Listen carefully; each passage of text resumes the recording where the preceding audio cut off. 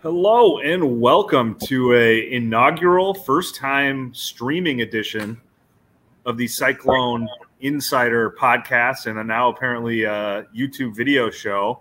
I'm Travis Hines. He's Randy Peterson, coming to you from just outside Jack Trice Stadium in separate locations so we can keep our audio clean after Iowa State's 42-10 victory over Southeast Missouri. Randy, I think this game went probably as much according to plan as it probably could have for Iowa State. Hunter Dekkers, huge game in his debut as a starter. Xavier Hutchinson, huge game in his first game back since deciding to come back. Did exactly what I think Iowa State hoped he would do. Jyrell Brock at running back shines in the second half. And the defense, with a little bit of sputtering, is mostly dominant throughout the game. I wrote this in one of my stories, Randy, that after seeing so many absolute battles between Iowa State and UNI in these first game FCS games, that getting a little reprieve if you're Iowa State by blowing the doors off somebody was probably pretty welcome. Yeah, that was this is something we hadn't seen. I mean, Iowa State was 3-3 under Campbell in the last 6 season opening games. So I think everybody, at least all the Iowa State people, knew that this would be, a big win for the Cyclones. But I guess you just never really know. But right from the jump, Iowa State was the dominant team. I mean, what was it? 3 possessions, 3 touchdown passes to Hutchinson. I mean, if that's not domination, I don't know what is. The defense came up with a turnover. It was. I think, you couldn't have scripted a season opener any better than this game. I mean, there were some problems. Like you alluded to, the defense had problems defending mid-range passes at times. There were. I don't know. I don't even think did Iowa State have any penalties? I guess I really don't think there were that many procedural situations, even. So it was. I'm looking for penalties here, and I can't see them right off the top of my head. Iowa State had 3 for 20. SEMO had 9 for 100. So it was pretty much a game that went. I don't even know whether you could have scripted it like this, and especially in Dekkers' inaugural game as a starter. So I don't think there's many holes that anybody can punch in this game. Yeah, I mean, you talked about Hunter Dekkers. I think that'll be the story that people are going to be focused on coming out of this game, heading into next weekend in Cyhawk, which I'm sure we'll talk about here in a little bit. But Hunter Dekkers, in his debut as a starter, 35 of 31, 293 yards, 4 touchdowns, 1 interception there that could have been costly before the end of the half. But Iowa State's defense kind of bowed up and held SEMO to 3 points instead of 7. If you go into halftime, Iowa State probably still coasts to winning. But you go into halftime 21-14, you're probably feeling very different as an Iowa State fan rather than the 21-10 that it did, keeping it a 2-score game. But to me, Dekkers' game was impressive because it felt effortless. And I mean that in the best sense, in that it felt like he was comfortable at almost all times. And some of that certainly is playing against a mediocre FCS opponent that wasn't able to put a lot of pressure on him, gave him options to throw, and had Xavier Hutchinson in single man coverage quite frequently that they were able to take advantage of early and often with those first 3 touchdown passes on the first 3 drives. So I don't know that we can extrapolate a ton from this game from Hunter Dekkers just because it's game 1, it's a lesser opponent. But I do think, to me, the thing that stood out was just his ease in which he played. And then, Randy, when we were talking to him after the game, he said, I kept waiting all day for the butterflies and the nerves to come. And when I got under center to take that first snap, they weren't there. I realized that they weren't coming, and let's roll, I think is what he said. So to me, that was impressive, and I think that's maybe the most encouraging non-technical aspect of Dekkers' game going forward. We'll see him stressed and tested to a very different level next week with what appears to be another elite Iowa defense. But in terms of just going out and looking the part, Hunter Dekkers did that extremely well today against. Yeah, it's kind of different with Dekkers, and Campbell alluded to this during the postgame. It's kind of different with Dekkers than it was with other first-time starters. Iowa State had a chance to see what it had with Hunter Dekkers last season, especially during the season before.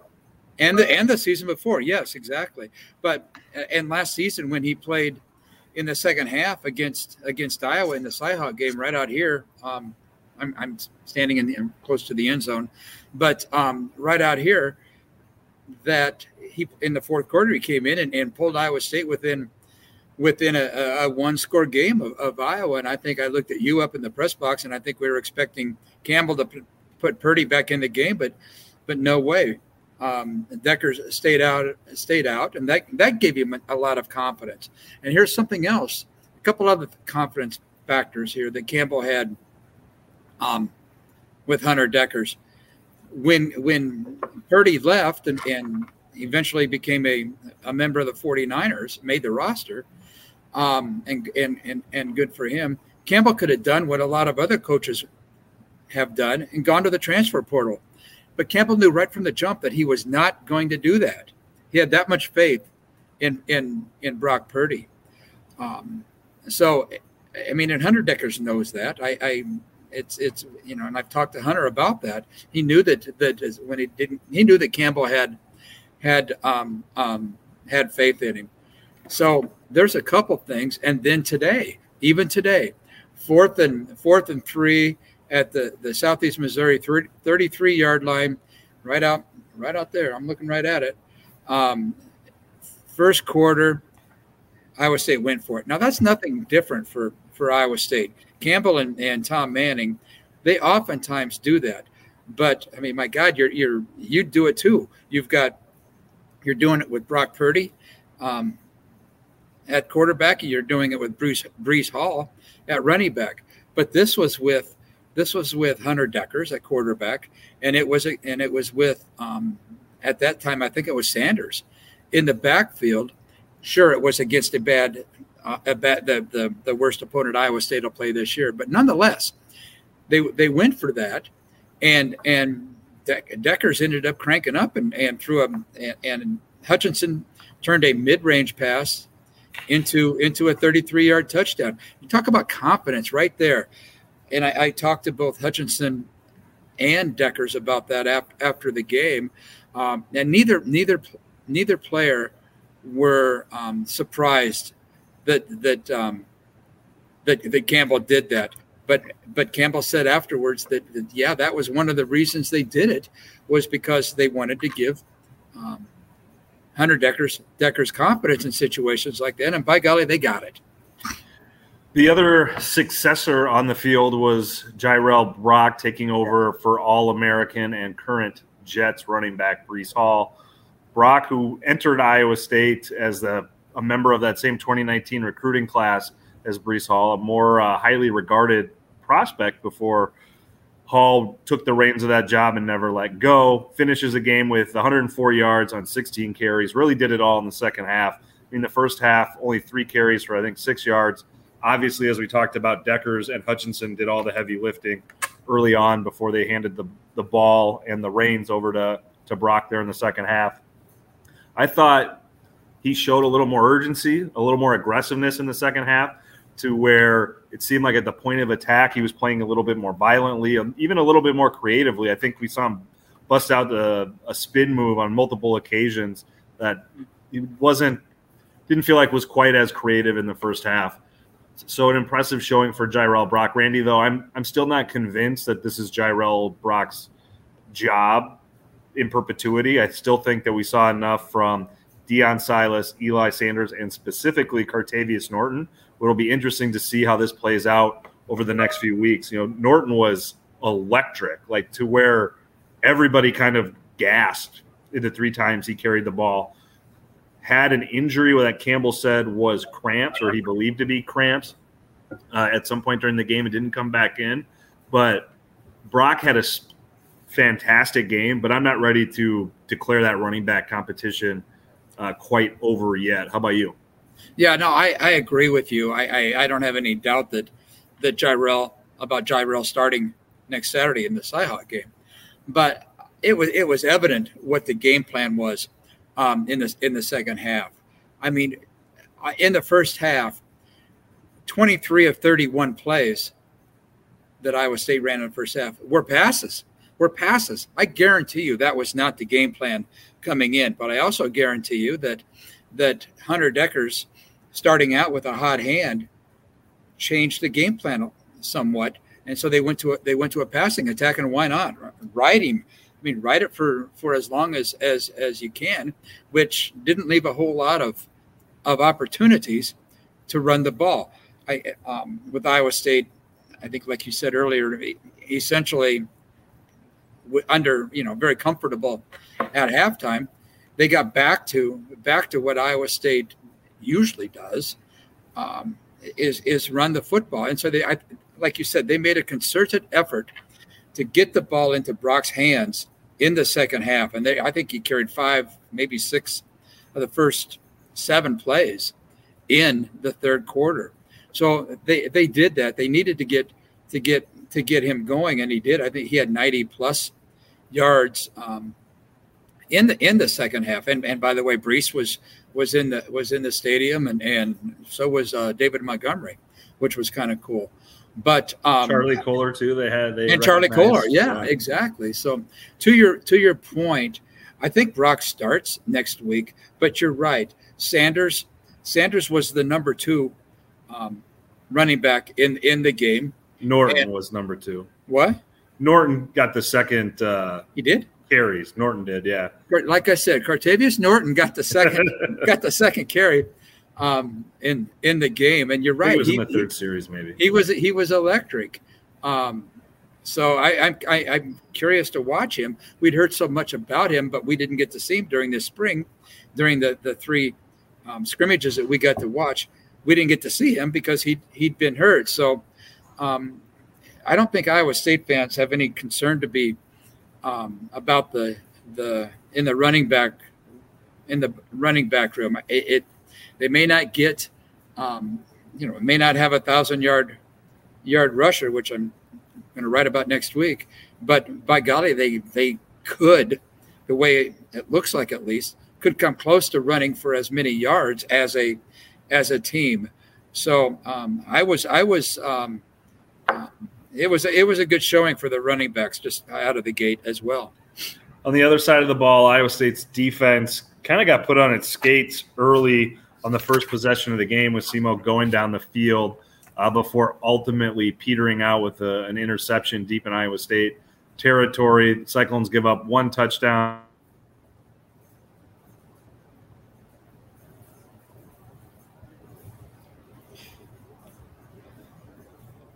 Yeah, and Bo Freiler played very well. Kobe Reeder was very good also. So I think with those 2 guys, the Iowa State will be very good on defense once again.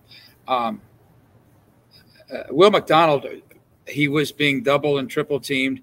He didn't get a sack. He only had 1 tackle, but I think that everything will be fine with the Iowa State defense once they get figured out how to shore up the pass defense that was suspect, to say the least, especially on those mid-range passes that were thrown in the areas where the linebackers were.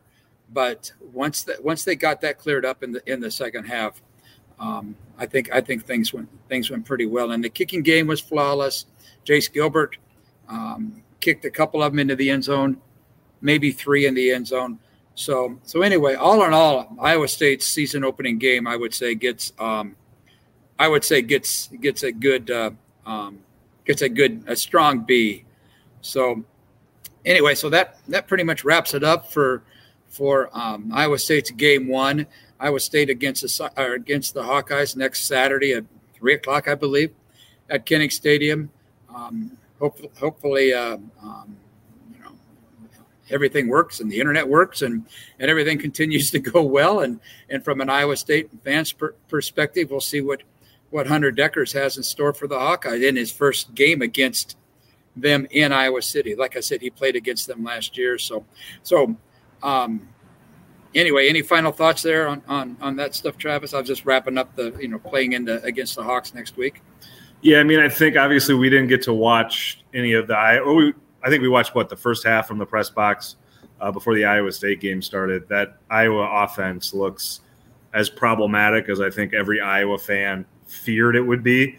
But on the flip side, I think that defense is probably for real again.